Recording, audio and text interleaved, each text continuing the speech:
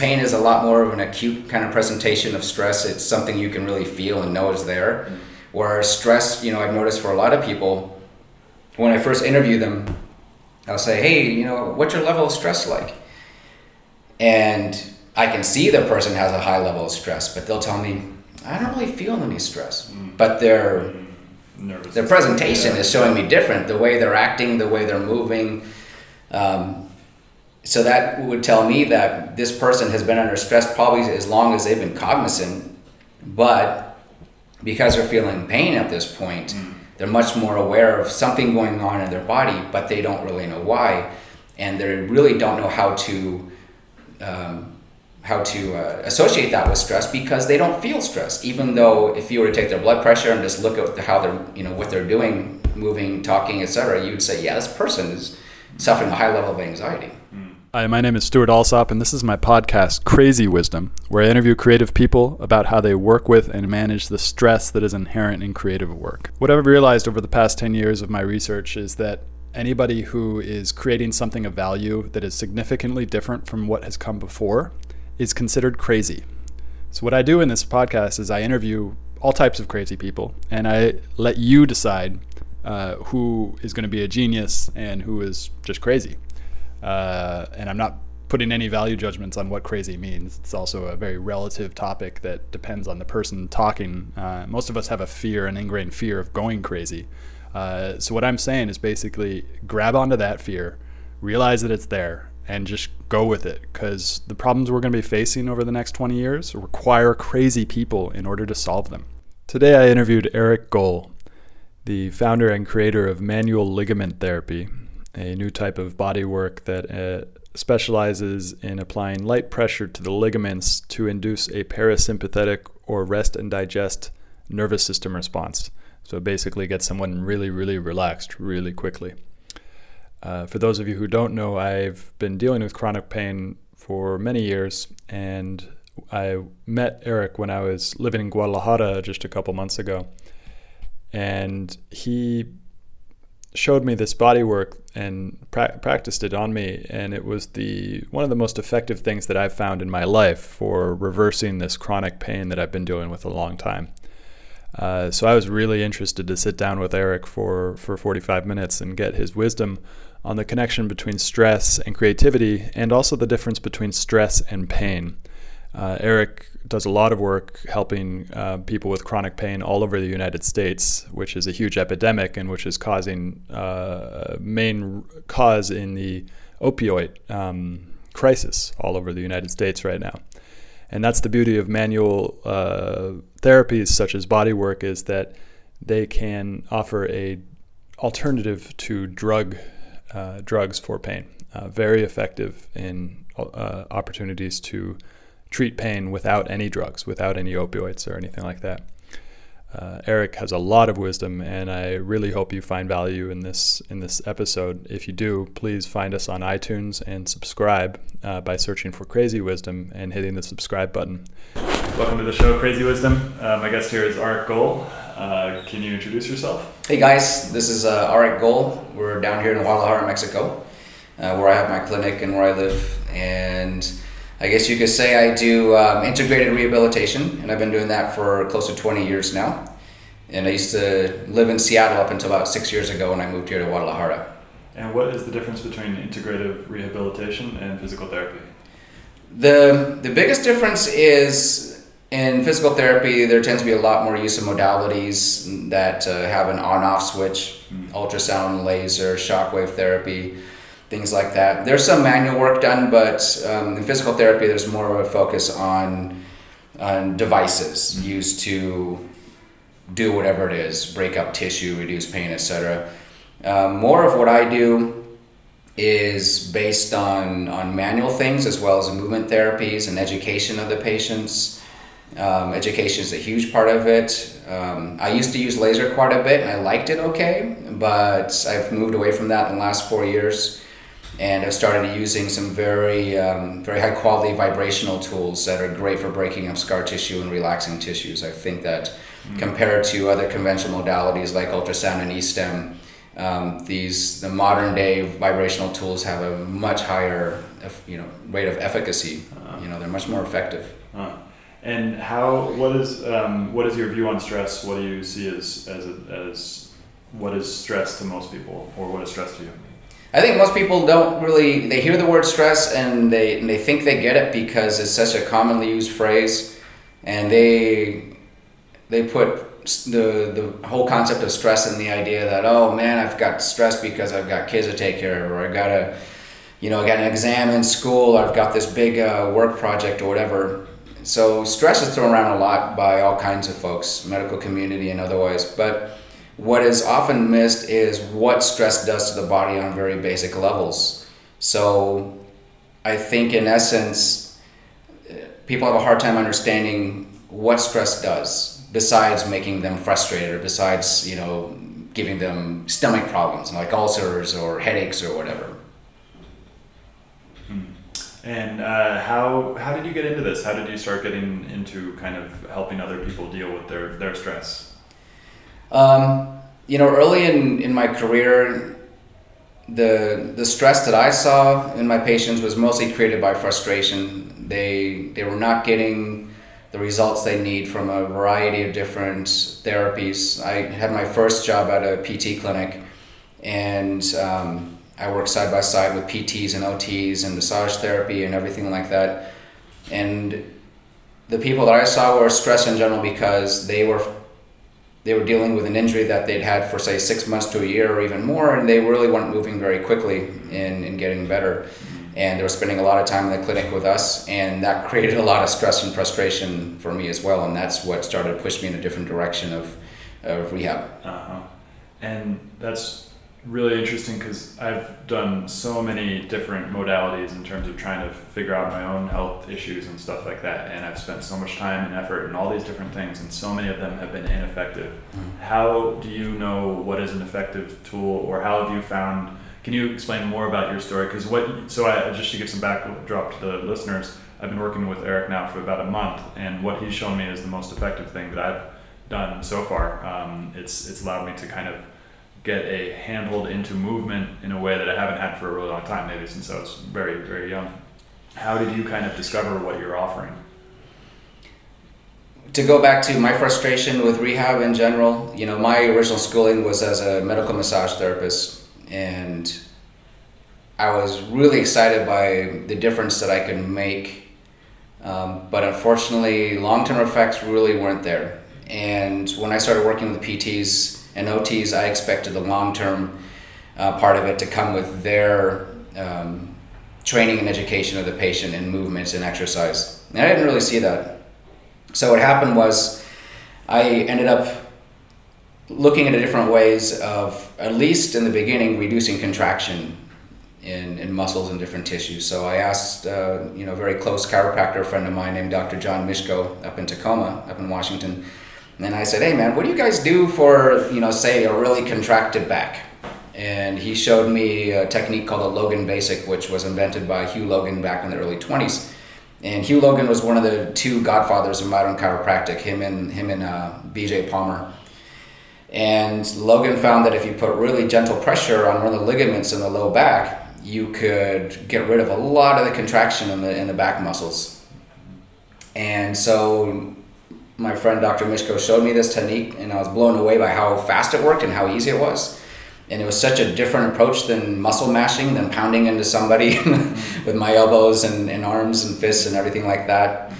And I asked him, okay, so how does this work? Because traditionally ligaments are seen as being kind of just really dense tissue that holds together your joints. We weren't taught anything about them having any neurological influence on the body. And Dr. Mishko told me, he said, well, I don't know. He said, Hugh Logan, he suspected that there was some mix of muscle tissue in this ligament in the low back, and maybe that's why. And then I asked him, okay, well, there's over 900 ligaments in the body. What do the rest do? And he said, why don't you go figure that out?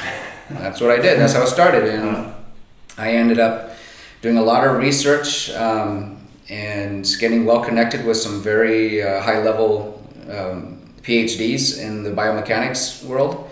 And I discovered that ligaments are incredibly sensitive tissues in the body, and they basically direct your nervous system to tell your contractile tissues or muscles what to do. So ligaments are basically the boss when it comes to how your body's going to figure out how to move and how to stabilize, etc.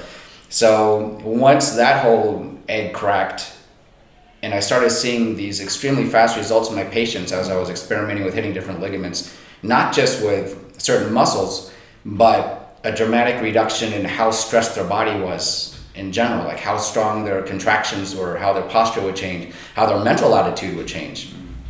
And that, was about 14 years ago, and that was the beginning to my journey in looking at stress in a much different way, a much more global and physical and functional way than it's been looked at by most of the medical community. And that's something interesting, because most of what you just said, I don't think is accepted by the vast majority of the medical community, even though it is being played out in research. Oh yeah, it's been around in research for over 30 years, and it's been investigated time and time again by a myriad of PhDs and researchers, and it's published all the times in journals of body work and PT and everything else, and also of course the orthopedic industry. But the biggest problem is that even though the industry of rehab in orthopedics will say, yeah, ligaments are loaded with all these different receptors and nerve endings, and yes, they communicate a lot with the nervous system, they don't know what the hell to do with that information. Mm-hmm. So what they'll tell therapists in general and doctors in general is be aware of this component, be aware of this connection in the nervous system, but they never say what to do with it. And when I created manual ligament therapy, it was the item that really joined those two worlds of, okay, being aware of this aspect of neurology, but now having something you could actually do about it in a big way, in a fast way, and that was repeatable, over and over again. So you're right, Stuart. It's unfortunate because there's such a great knowledge base about our biomechanics and nervous system, but we tend to kind of stay in the old ways of treating those things. And I've really made a point in my career of moving away from looking at the body and treating it in the same ways that's been done. So much money and time gets spent on research that supposedly is progressing us and helping people, but it really just seems to take us in these little circles, and that's what really frustrates me, and I see that frustration in my patients and colleagues constantly. And when I get my hands on them, they're usually at the point where they've tried everything just like you had. Yeah. And are frustrated and just wondering what is going to happen. Am I going to stay this way the rest of my life, or is there hope? And I'm able to point them in a direction of hope most of the time, and that makes me happy. So there's a couple different ways I could go with that. First is a really interesting thing that there's a rule of thumb that in the medical community it takes about 20 years for the research to go from research to actual clinical application. Yeah. So I guess in terms of that, what do you see as your most effective thing in terms of just telling your patients this, or working with the medical community to try to speed that process up, or is there anything you can do to speed it up? I got frustrated with that whole thing. Since I developed manual ligament therapy and started to do these things, I got the attention of a lot of very big players in the world of rehab and orthopedic surgery. And I did a lot of conferences, taught a lot of classes, and I have a group that teaches these classes still. But it seems to be a really slow-moving boulder. There's a lot of techniques and modalities out there that seem to appear, and then they get super famous, and they get to the top of the heap, and people pay a lot of money to receive and to learn these therapies, and it's basically the same stuff just regurgitated over and over like it's been for the last century. In different formats. And with different names and whatever. So I got sick of fighting that game, and I decided to focus on educating the recipients, the people who are receiving these therapies, the people who are truly suffering, and to start teaching them more about how their body works and the realities of what pain means and how it's created, and if surgery is necessary, and if there's hope for recovery and all these things. I decided just to take it directly to the people. So my focus now is doing conferences and, for small groups and large groups, just to explain, here's what's happening to your body. Don't be afraid of this stuff. Don't believe everything you hear and read. And let's try to get back to the basics and fundamentals of what it is to be a human being and have stress and pain, and stop looking at everything under a microscope like the medical world has been doing for the last 100 years, trying to figure out what molecule is creating what effect in the body, when you need to back up quite a bit and look at our life in general and see, why are we suffering so much stress these days, and why is it having such a big impact in lots of different worlds, from drug addiction to the elderly not receiving good care, dying sooner just because they suffer a bad surgery or a fall, and the rehabilitation or procedures after that really just kind of rush them to the deathbed faster. And that is not necessary. Not at all. And what is the difference between stress and pain? If you break it down physiologically, they both create the same thing. They're in the same family. Stress and pain both create elevated blood pressure. They, increase your endorphins and your dopamine output. All kinds of things change systemically. Pain is a lot more of an acute kind of presentation of stress. It's something you can really feel and know is there. Whereas stress, I've noticed for a lot of people, when I first interview them, I'll say, hey, what's your level of stress like? And I can see the person has a high level of stress, but they'll tell me, I don't really feel any stress. But their presentation is showing me different, the way they're acting, the way they're moving. So that would tell me that this person has been under stress probably as long as they've been cognizant, but because they're feeling pain at this point, they're much more aware of something going on in their body, but they don't really know why, and they really don't know how to associate that with stress, because they don't feel stress. Even though if you were to take their blood pressure and just look at how they're, what they're doing, moving, talking, etc., you'd say, yeah, this person is suffering a high level of anxiety. So we talked a little bit about, before we started, about essentially a lot of people use exercise as a way to reduce stress, but a lot of times that ends up in a weird place, because most people are exercising and causing themselves stress.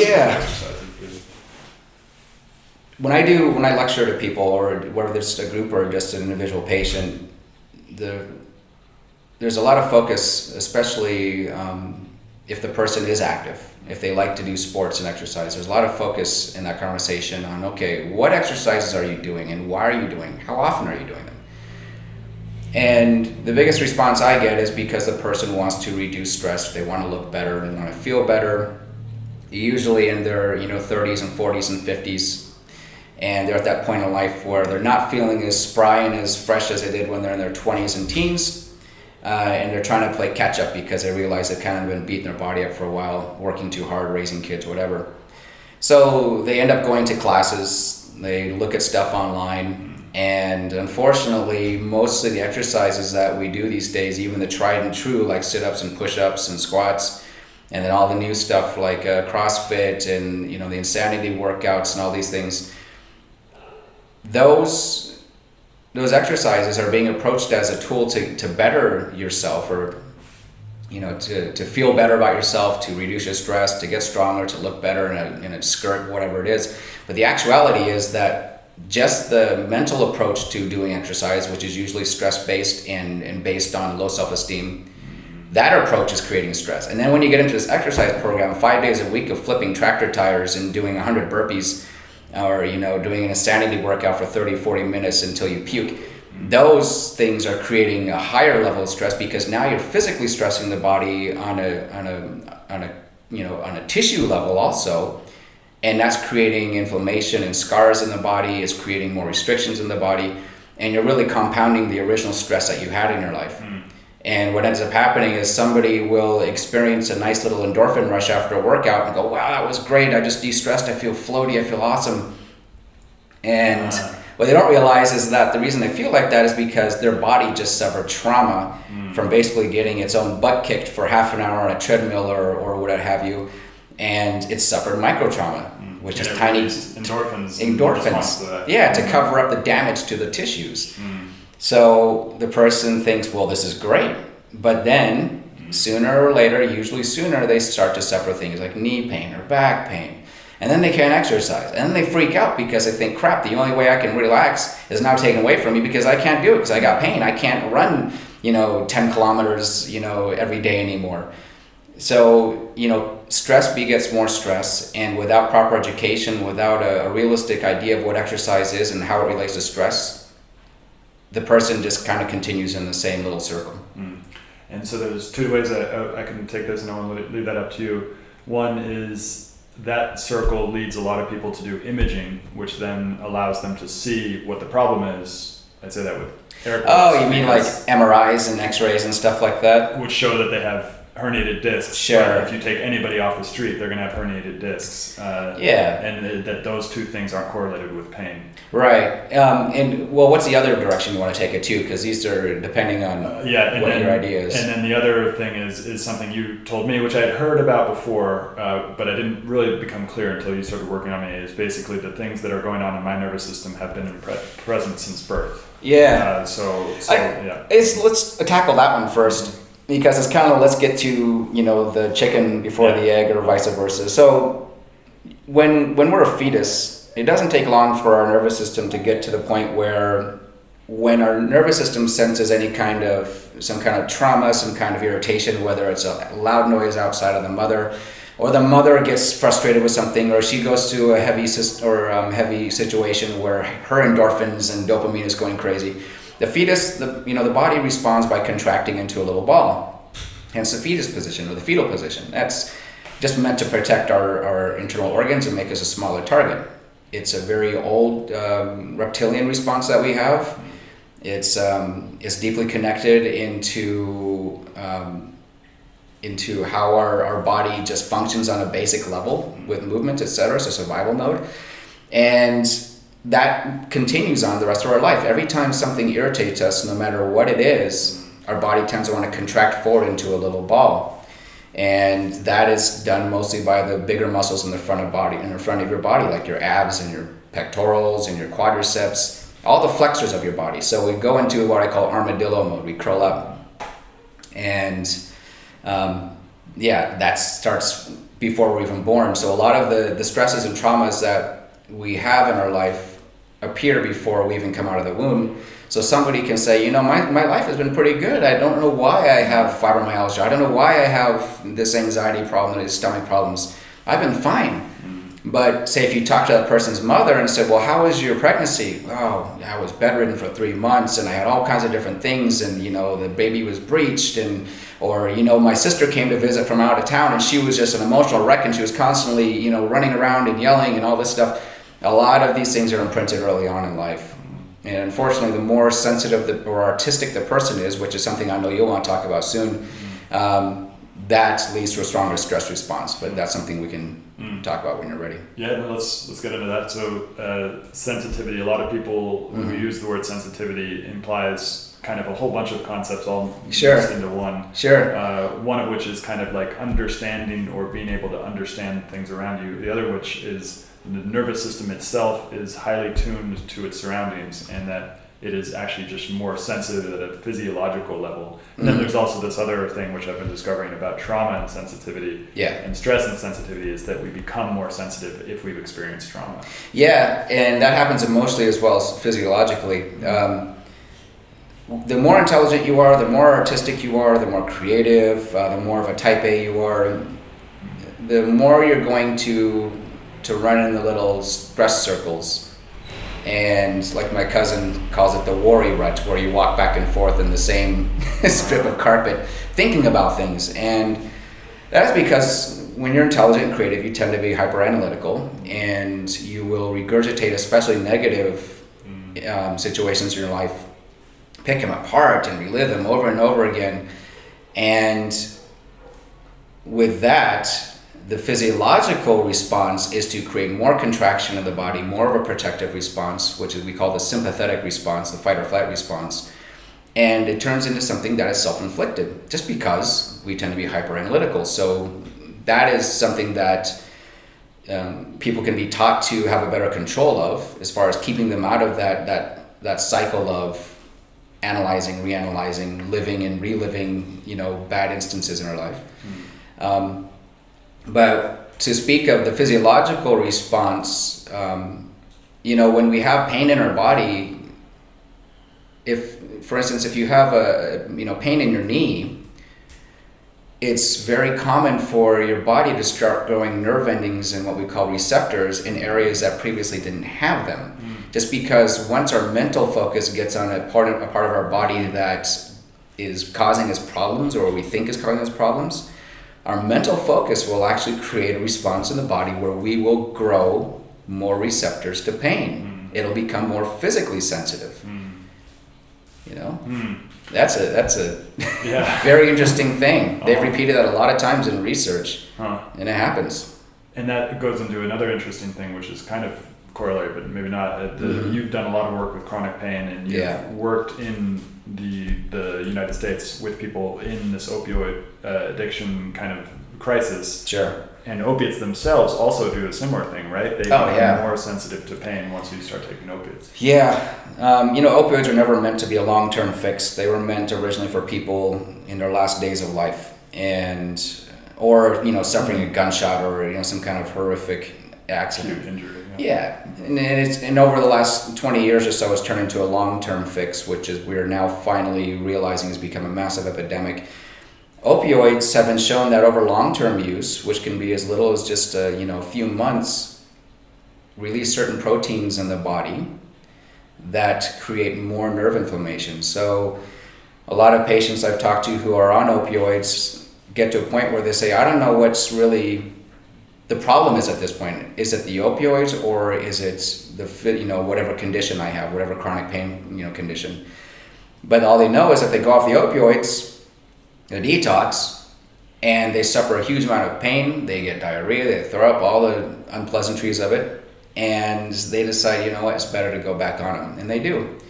So when it comes to chronic pain situations, especially severe chronic pain situations where people are on the verge of committing suicide because they hurt so bad, they get stuck in a really bad place of saying, okay, I'm drugged out, I'm like a zombie, but what's worse, being like that or having pain? And there's some people who still have the pain. The pain is no longer controlled by the opioids because they're on such a high dose that they can't go any higher. So now they're a zombie, they're in pain, and it's a living hell. They don't know which way to go. And so you worked with these populations in the midst of these kind of like at the end of this kind of feedback loop, negative feedback loop, that it's taking it all the way to the end to really deep stuff, difficult stuff like suicide and things like that. How do you yourself deal with that level of stress when you're working with these clients? That is a whole idea of being a control freak like myself and wanting to help as many people as I can. I got to a point where I just had to realize that I can offer everything to the patient. I can do what I do the best. I can talk to them as best I can. But in the end, it's for them to receive or not receive it in whatever capacity they can or cannot. And I had a good friend of mine, Dr. Forbes. He does a very effective type of counseling called peer-to-peer counseling that deals specifically with trauma. And he said, you know what? He goes, all you can do is do what you do best, and then don't take the responsibility if it doesn't have the effect that you want. He said, who knows? Weeks, years, decades down the road, something that you did could completely change that patient. But just because you feel like you failed them doesn't mean that you failed them. So once I got that in my head that all I could do was my best, and from there, it was up to nature and God and the person to take it the rest of the way. It released a lot of the stress for me. So, because, when I suffer stress as well as anybody else, I have the same symptoms. My body hurts, my stomach gets bad, I get headaches, etc. And that was part of me learning how to deal with patients who are suffering a lot of these stress-based syndromes, is my experimentations on my own body and my own brain in figuring out the best ways to make myself comfortable and productive and happy in life. Those methods that I created for myself, I use a lot with my own patients. And we always think the best the best chef is going to be fat. The best psychologist had a ton of trauma in their life. The best doctor has been injured. The best therapist has dealt with these things, and that's true. That is true. But how you deal with those things on your own level makes a huge difference in how you're going to deal with that in the patients you're treating.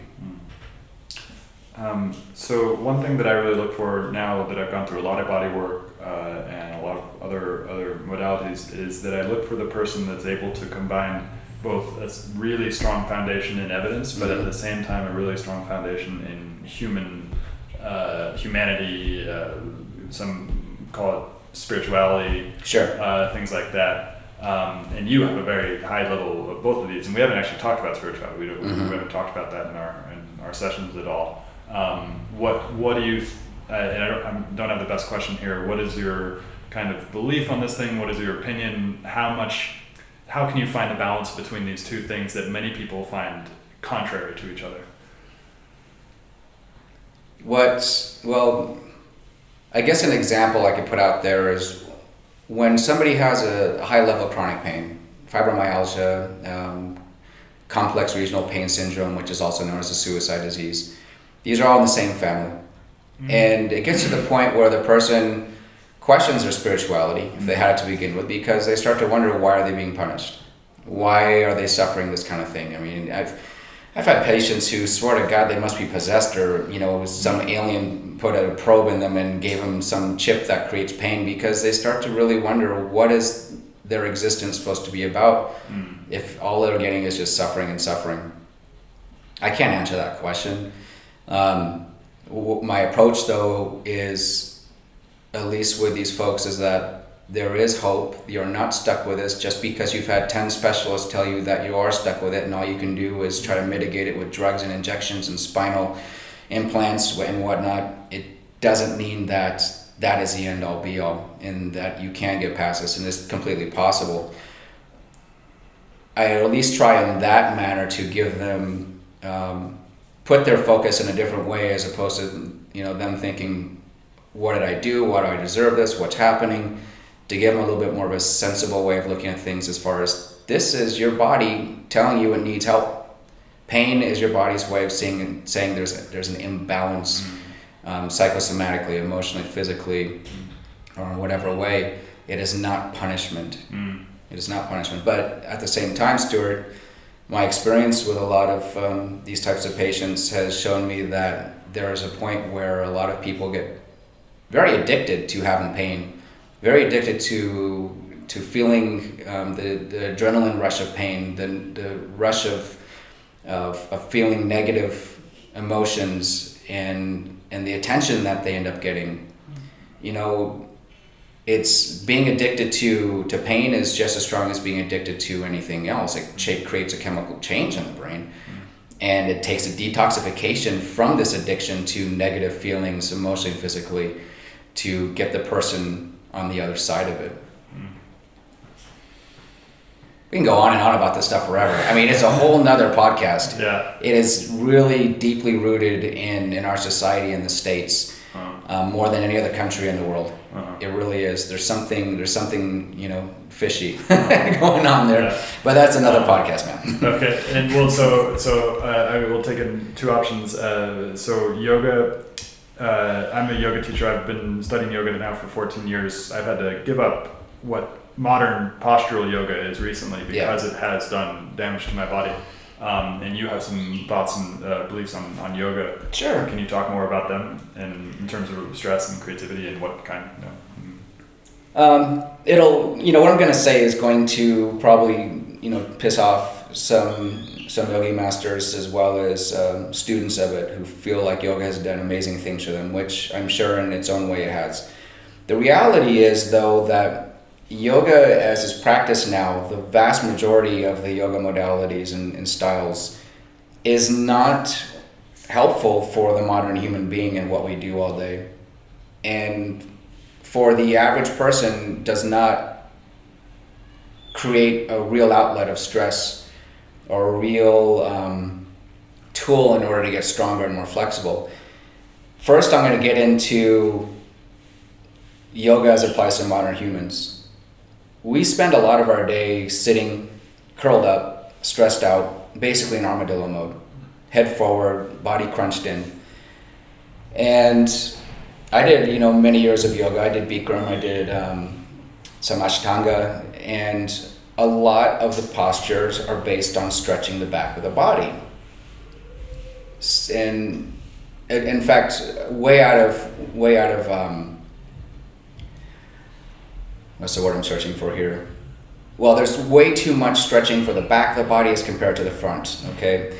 The front of the body is what needs stretching. The front of the body is what creates most of the pain in the back of our body. So even though you'll feel a symptom like having tight hamstrings or low back pain, those are not the areas that you need to focus on stretching. It's the front of your body that's creating the stress in the back. And unfortunately, yoga does not really address that very much. So the human being needs to be uncurled. Yoga tends to put us in a curled position over and over and over again. So it's a disproportionate kind of recipe that yoga introduces to us. And realistically in India, people don't work at a desk 9 hours a day and then go take a yoga class in the evening. It's not like that. They don't do recreational yoga. And in the Western culture, we do that. So you're taking somebody who's been sitting at a desk all day, stressed out, curled up like an armadillo, and they go into a yoga class. They get very little time to prepare themselves. And next thing you know, they're being put through a lot of different postures that are actually creating more stress to them.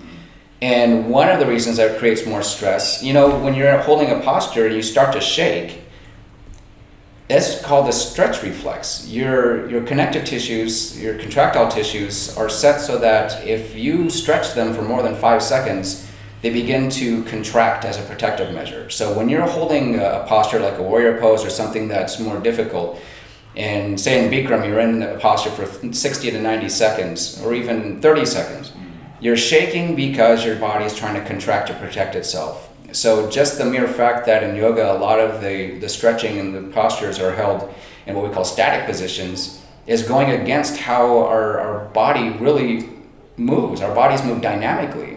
So just in general, the idea of yoga being static positions, there needs to be a bigger focus on creating dynamic yoga positions where the positions are gotten into step by step instead of just going into position and being told to hold it while your body shakes and you start to stress out and hold your breath. I mean, at that point, you've created more stress. You've gone against what you're trying to achieve. In extreme ranges of motion too, because a lot of yoga is these kind of wild, crazy, huge extreme ranges of motion. Exactly. Yeah. And the thing is that when the front of your body is really tight, the whole thing is, our bodies move like a bubble, more or less. We don't move like robots. We all know that, okay? But the whole thing is that if you have a very tight center in your body, like your stomach, for instance, and it's pulling everything in, then your extremities, like your arms and hands and your neck, don't work too well. So if you get into a posture and you're trying to stretch your fingers to the sky while you're rotating your head and you've got your hamstring all stretched out and your torso's twisted, if you're tight in the middle of your body, that's a very difficult position to hold. So the preparation to get the body ready for those types of postures is not being done in yoga. And what I mean by that is there needs to be a lot of stretching of the abdomen, a lot of stretching of the chest and the quadriceps to allow the rest of the body to start moving around the center of the body. And dynamic, when you say dynamic, there is dynamic yoga, and that is vinyasa yoga. Yep. But that is on all fours, on most of it's in a all fours position or a downward dog, all surrounded around the downward dog, which isn't necessarily that bad, but there's a lot less standing, which if you're a everyday human being, you're going to be doing more standing, more walking, more functional things. In general, I think that it's better for us to do exercising and other activities standing. When you get down on the ground, your body responds differently to gravity. All your receptors and your tissues respond differently to gravity at that point. And you're not realistically applying what you're doing on the floor to how you'd be when you're standing up. You're kind of missing the boat on that whole thing. I also have a problem with the overuse of the reformer in Pilates. A lot of things are done laying down.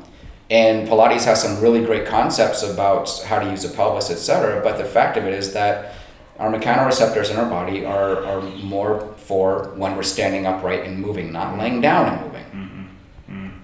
So interesting. When's the last time you walked laying down? When's the last time you ran a marathon laying down? Right? That's so interesting. There's so many exercises and there's so many regimes, and it's all and they're all sold to us as going to solve all these different problems. Sure. But so few of them are actually like doing anything of being effective. Yeah, I can tell you right now, the biggest thing for people to stop doing is crunches. Crunches, it creates more contracture in the abdominal muscles. It flexes our body forward, and that is exactly what we do when we're under stress. That is how we spend a lot of day when we're sitting. And then you go to the gym and you crank out 50 to 100 crunches or more even. All you're doing is you're reinforcing your armadillo mode, and that creates a lot of stress on the back of the body, including your head and your jaw and your neck and all that stuff. So my plea to people is don't do crunches. There's much better ways of working your abdomen, and in reality, the primary function of your abdominals, your rectus abdominis, is not a crunch. That muscle actually compresses and lifts up your torso. It goes in the opposite direction. That's one of the ways that we create a good posture when you use that muscle correctly, not by contracting it and flexing forward. And so we've been talking a lot about stress and the kind of negative aspects of all this different stuff. We want to move into more kind of aspect on focusing on creativity and this positive, and like once you figure out all this stuff and once you kind of get your body to work into a more natural, fluid state, what can you expect? When you're creative, whether you're a musician or an artist, we spend a lot of time in the same position. Painting, drawing, writing music, playing instruments, whatever it is. And, I've worked with a lot of very high-end musicians as well as athletes. And for me, helping musicians especially gives me a lot of gratification because music touches me a lot. It makes me happy. And I know that musicians, they love the fact that what they're doing makes them happy and makes other people happy.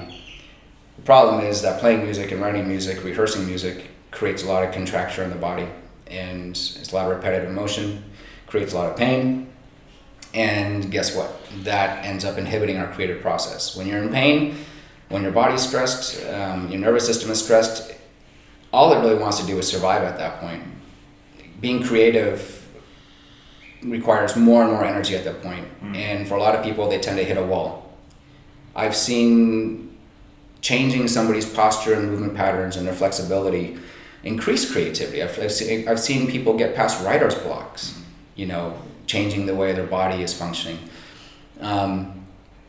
So, one of my goals is, as the years go on here, to spend more time working with artists and musicians to help unravel their body, to give them more creative flow, just because they won't be distracted by pain and by stress. So just like an athlete or anybody else, an artist or a musician, they need to have a complementary system of stretching and working with their body to keep it physically happy, which contributes a ton to emotional happiness. And that's a huge part that most people don't get, and people might get it intellectually, but we're trained in the U.S. and a lot in Western Europe to think of there's a divide between our brain and our body. Sure. And there is this separation, which no actual functional separation between our brains and our bodies. Absolutely not. Yeah. So that's one of the hardest things that I've had to learn for myself, and then also to share with others, is that this doesn't exist. There is no separation between your brain and your physical body. It just doesn't exist. No, you're right. Not at all. I mean, your brain stem and every other part of your brain is what moves your body, what makes it do different things. So, it drives me nuts when a allopathic doctor will not understand that their patient who has fibromyalgia, for instance, is just suffering physical symptoms, and they need to mitigate the physical symptoms by giving them painkillers and telling them to go swim twice a week.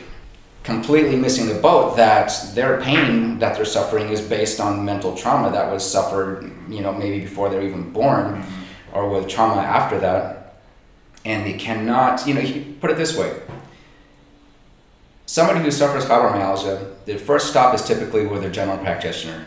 They tell the doctor, I can't sleep well, my stomach hurts, I have inflammation, it's getting worse, I got pain in my knees, back, whatever. Their general physician refers them on to a rheumatologist. Rheumatologist tells them, I think you have fibromyalgia. Take these meds, maybe see a dietitian, change your diet, and go see a PT for some exercise, pool therapy, whatever. Very rarely does that rheumatologist say, so-and-so, have you ever received counseling? Have you ever gone to talk to someone about your life, your stress, etc.? Mm-hmm. They very rarely do that. Mm-hmm. People with fibromyalgia, they should not be going to their GP first. Mm-hmm. If they're educated about their condition, educated in the correct way, which I mean is not going on to WebMD and reading about the symptoms and being told what drugs to take, people would know that their first stop should be to seek psychological counseling, to find someone to start talking about what's happened to them and how they're feeling about things, because that is what's creating their physical, symptoms. But we do it backwards. We do it backwards, and the person ends up getting worse and more frustrated because now they're addicted to whatever painkiller. They're not getting any better. A lot of them end up losing relationships and their jobs because of the being disabled. And it doesn't need to be like that. The system is completely backwards, and really, with so many other types of pathologies, the system just tends to keep us in the loop. Buying things, buying meds, buying procedures, buying therapies with very minimal good outcomes. That's my rant on that. So I think we've got about maybe 5 minutes left. I'd like to talk just a little bit about why. So just to give our listeners the backdrop, I'm here in Guadalajara. I've been here for a month, and I came here to do a lot of medical stuff and thinking, okay, I'm going to do a lot of testing and all these physiological tests to see whether I want to get healed from this pain that I've been experiencing for a really long time. And then I get a referral to a PT, a body worker, integrated. What did you call it? Integrated rehab. Rehab. Okay. Yep, sure. And I find Arik, and he's an American living here in Guadalajara. Can you talk more about what brought you to Guadalajara? It was the same thing that I think a lot of Americans are suffering from right now. It was back in the late 2000s when the economy crashed, and I ended up losing my house, losing my car. Lost a vast majority of my patients just because, in my field, we rely on insurance billing a lot. And as people lost their jobs, they lost their insurance coverage. So the obvious choice is to feed themselves other than get therapy. And around the same time, I began coming to Guadalajara to teach classes in body work for physical therapists and chiropractors and massage therapists. And I was invited here by a colleague of mine who was instructing. He was one of the instructors that I had teaching manual movement therapy under me. And I ended up loving it because I would show up here and I'd have a ton of patients and students, and the weather was great and the food was great. And I'd have to go back to rainy Seattle and back to the crappy economy and back to a daily life of crossing my fingers, hoping that things would change. And after about 2-3 years of coming down here every few months, I decided I'm just going to move. At the time I didn't have a wife, no kids, nothing, and I just packed up my suitcase and my cat and just got the hell out of Dodge. And it was the best thing I ever could have done because it completely changed my life. It changed the way I looked at myself, the way I looked at my patients and my profession, and at living in general. Mm-hmm. And the culture here too, what about it do you like? Because I find that every time I get to Mexico, I just find this kind of warmth in people, and this like spark. Yeah. It's just like people are really respectful, humble, and warm. Yeah. People here, when, for instance, if you do a good job in helping somebody out, for instance, they got a bad back or whatever, the next week you got half their family and their friends in your clinic. Yeah. In the States, you're lucky if you do a good job for somebody and they tell 10 people, you're lucky if maybe 1 or 2 of those people show up. Here, it's not like that at all. Mm-hmm. Like you said, Stuart, they're really grateful for help, especially when it's legitimate, heartfelt type of help. Because, people in Latin America are used to being screwed over by their government and by each other. There's a very strong survivalist kind of mechanism that they have here just because they've been abused by the system for so long. And when they find somebody who really is sincere and does a good job and makes them happy, they show their gratitude in so many ways. And they bring you food, nice bottles of tequila. They invite you to be at functions with their families. And that is something that I didn't experience hardly at all in the United States. This is strict, just like separation. It is, yeah. There is this, you're seen as the therapist and not much more. Where down here, you become a friend, you become part of the family. That's so interesting. So yeah, just to wrap up, is there one kind of thing that you've learned in the last month, or one article, one book you've read that would help our listeners kind of develop a better relationship with stress and thus become more creative? I think it's actually been about 10 years since I heard about EFT therapy, emotional freedom technique, and in the last year, so this goes beyond your 1 month, Stuart, but it's EFT works super good. Emotional freedom technique. You can see the videos on YouTube. It's a tapping technique. You tap different points of your body, in your head, your sternum, your hands. You also verbalize, recognizing different things about your traits as a human, and accepting things and loving yourself.